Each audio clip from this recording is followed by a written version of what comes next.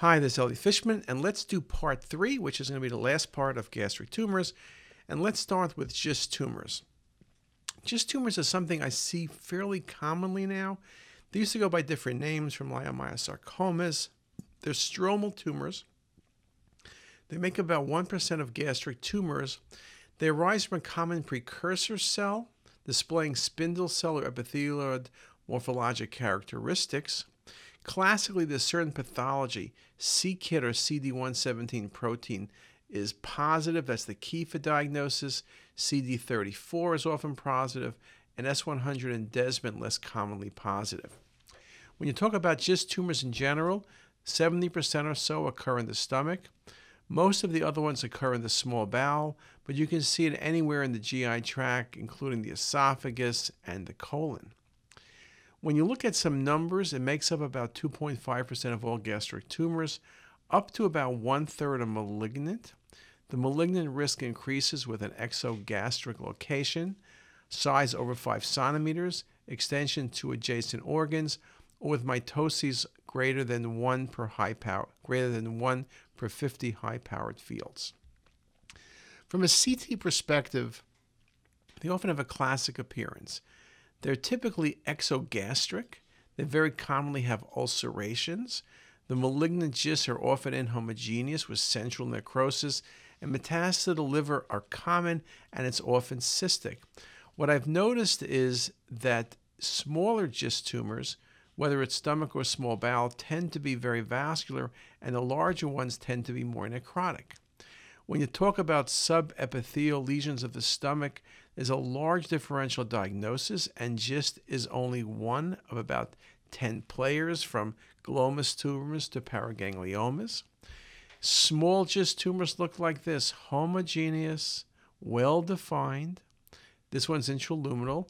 And larger GIST tumors can look just like this: polypoid mass, intraluminal, mottled enhancement. Coronal view, it looks like a big stalk. That's classic for a GIST tumor. There's no way a lymphoma or an adenocarcinoma is going to look like that.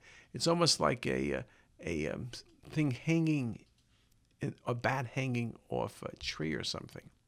You can see it very nicely on these other examples as well. Classic GIST tumor. Now, another example. Here's a wonderful case of a GIST tumor. Here it's intraluminal as well as exophytic. There's ulcerations present within the mass. Very nice example of a gastric GIST tumor. There's mild enhancement, but you can see the ulceration particularly nicely on the sagittal view. You can see this case has some intraluminal component, but the majority of the component is extraluminal. Sometimes the majority of the component alone is extraluminal, even in a small lesion like this.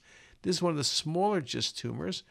This is probably going to be benign. It's exophytic. This will probably be resected because of the chance of future malignancies or the chance of ulceration. Very nice example. You can see there's some enhancement at the very edge of the lesion, which is very nicely shown here as well on the 3D volume rendering. Now, the GIST tumors I learned to love are the large ones. Sometimes with GIST tumors, you can't tell if they're coming from the stomach or the retroperitoneum or pancreas or adrenal. Look at this large GIST tumor here. Exophytic. There's no direct communication like an ulcer with the stomach, but it's a large exophytic mass. You can see very nicely. And then I'll take you through the coronals. Very classic appearance. They can be extremely large. Look at this example. Here you worry because it may involve the left lobe of the liver, but it's hard to tell. Is this coming from the liver? Is it coming from the stomach? Is it something simply pushing on the stomach? Very nice example to show that. And then in the coronal view, you see the areas of solid component, the areas of enhancement, as well as the areas of cystic component. Or another example, here's a tumor going and invading directly into the spleen. Large GIST tumor. This will be resected, quite frankly, and will do well with resection. But you can see some calcification also in the primary tumor mass, which is shown here as well on the coronal view, and here as well on the volume rendering and MIP imaging. So again, very classic appearance. Another example, Look at the size of this lesion. It involves the spleen by direct extension. This patient will get a gastrectomy and a splenectomy. There are small nodes present, but you can see the necrosis. So GIST tumors are one of the most necrotic tumors. They're solid but have areas of necrosis, particularly as they get larger. They often can have vascularity. I mentioned the most vascular GIST tumors are the smaller ones, but if you look at this case, a large GIST tumor coming off the stomach, it's actually hard to pick an epicenter. There's some enhancement, but when you look at the MIP imaging, look how impressive the enhancement is. So GIST tumors, even when they're large, can be extremely, extremely vascular. Patients can present with intussusceptions, with abdominal pain, or with GI bleeding. Now, the reason it's important to be able to think and suggest GIST tumor, you are going to operate on GIST tumors, but if you think it's a GIST tumor, then what you're able to do is give chemotherapy first, and you give Gleevec.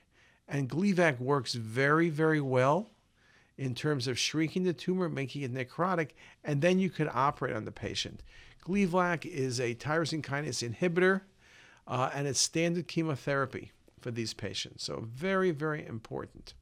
With gastric GIST tumors, prognosis is correlated with tumor size and mitotic rate. Gastric GISTs carry a better prognosis than small bowel GISTs of similar size and mitotic rate. And in general, GISTs portend a better prognosis than adenocarcinoma. Gastric leiomyomas can calcify. GIST tumors occasionally can have calcifications, but in my experience is pretty rare. This is a nice example of a gastric leiomyoma. The calcification makes it a bit easier. Submucosa, subepithelial type location. And you can see it very nicely on the sagittal or coronal volume rendering. Now, sometimes when you think about tumors, you also will think about other tumors. So, for example, in this case, you look quickly and you say, what am I looking at? First, I think there's a neuroendocrine tumor of the pancreas, but then you look at there's a mass in the stomach, which is vascular. And these are simply enlarged nodes in the peripancreatic and celiac zone. And what gives you enlarged nodes that are vascular and a primary vascular mass in the stomach? There are several things, but the one you have to think about is a carcinoid tumor. Occasionally metastatic renal cell or a glomus tumor can look like that. Type 3 is usually a solitary hypervascular tumor that rises from the submucosa, and that's type 3 carcinoid tumors. Another example, gastric carcinoid tumor, you can see the stomach here with fluid. Here it is when you target down a little bit toward the antrum or just prior to the antrum in the body. You can see there's a 1 centimeter enhancing lesion. Beautiful reconstructions. A flat lesion, very difficult to detect with endoscopy. It was initially missed. Very difficult to detect with almost any study, but just a very nice example. And because it's carcinoid, it's enhancing. Enhancement is not perfect. I can see it in glomus tumor. I can see it in metastatic disease, but it's something to think about. Now, let me just mention metastasis to the stomach. 3 main patterns. The classic thing we all think about is linitis plastica or diffuse infiltration. We talk about nodules in the stomach like melanoma and solitary masses, which would include melanoma. Great example of an infiltrating tumor in the stomach. The stomach does not distend. This was a patient with breast cancer.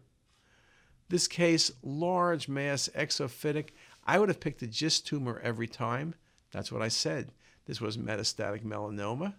Metastases to the stomach arise from lung cancer, breast cancer, and melanoma. And they can be very large, and here was a great example of one. Now, I also want to say that not every case with thickened stomach means the patient has cancer. Here's an antrum that's thickened. I worried about carcinoma. This patient was scoped several times. This was gastritis secondary to NSAID use or NSAID abuse. Or this case, which I thought surely was an infiltrating carcinoma. The surgeon felt a rock-hard antrum at surgery, thought it was carcinoma. This ended up being chronic severe gastritis, and the patient had gastric resection, but there was no malignancy present. So it can be challenging. Here's the example of the edematous submucosa in the antrum in a patient with gastritis. Just a very nice example. Now let me just mention a couple things about benign tumors of the stomach. Polypoid lesions are not uncommon, and in fact, benign tumors make up about 90% of gastric tumors. There are numerous types, from neurogenic tumors to smooth muscle tumors, lipomas and hyperplastic polyps. And here's a nice example of hyperplastic polyp. The better the CT is, the more likely you will pick up these small polyps. Now, at times it can be tricky. Here's a polyp in the patient's antrum. It's enhancing, but this sure looks like a carcinoma. This ended up being an inflammatory polyp, very nicely seen in this example. Kind of looks like a mushroom. We also see gastric lipomas. Lipomas can be anywhere in the GI tract. It makes up less than 1% of gastric tumors, typically submucosa, more common in the antrum. Occasionally, they can bleed or intercept, but most commonly are incidental findings. They're usually well circumscribed, fatty attenuation around minus 100 Hounsfield units. They can have ulcerations, but that is fairly uncommon, and they're always benign. Beautiful example of a lipoma in the stomach, as well as in the fourth portion of duodenum, very nicely shown in this case, and very nicely shown in the coronal view as well. I showed you at the beginning of this talk gastric varices and made the point you need to be careful. Patients with cirrhosis, you want to make certain that you're not overcalling the presence of a gastric mass. Non-contrast can look like a mass, or rather early phase contrast or non-contrast can look like a mass. And sure enough, venous phase, it's all varices. So you need to be very careful. If you're uncertain, get delayed scans. Now, varices can be very helpful as a cause of understanding why patients have GI bleeding. If you have a patient like this with GI bleeding and it's upper GI bleeding, you better suggest the possibility of hemorrhagic gastritis. Postoperative imaging, we do follow patients post-gastric resection. Here's a nice example of antral resection with a small bowel anastomosis, very nicely shown in these sets of images. Here's an example of a patient with recurrent gastric cancer, which invades the spleen and the area around the stomach up to the GE junction, nicely shown in this infiltration. And here's just two more views of that. There are some questions about using PET-CT, and I think PET's a challenge because there's lots of uptake in the stomach. The challenge is there's a variety of histologic types of gastric cancer, the physiologic properties of the stomach, and the spatial resolution of PET. So it's going to be a while until we really see where PET scanning fits in. At this point, it's not a primary factor. Wu makes the point that tumor size is one of the major factors. Small lesions, PET is not going to be good. So again, it's going to be a challenge. But here's just one example showing you PET uptake in the stomach. So it may prove some value in the future. And again, this article by Wu talking about the different sensitivities for different types of gastric malignancies.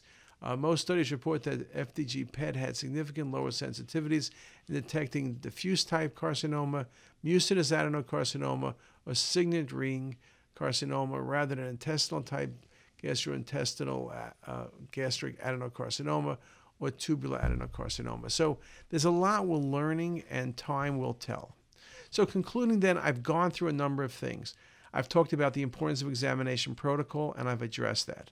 I've talked about the various tumors from adenocarcinoma to lymphoma to GIST to metastasis, and I've discussed that as well.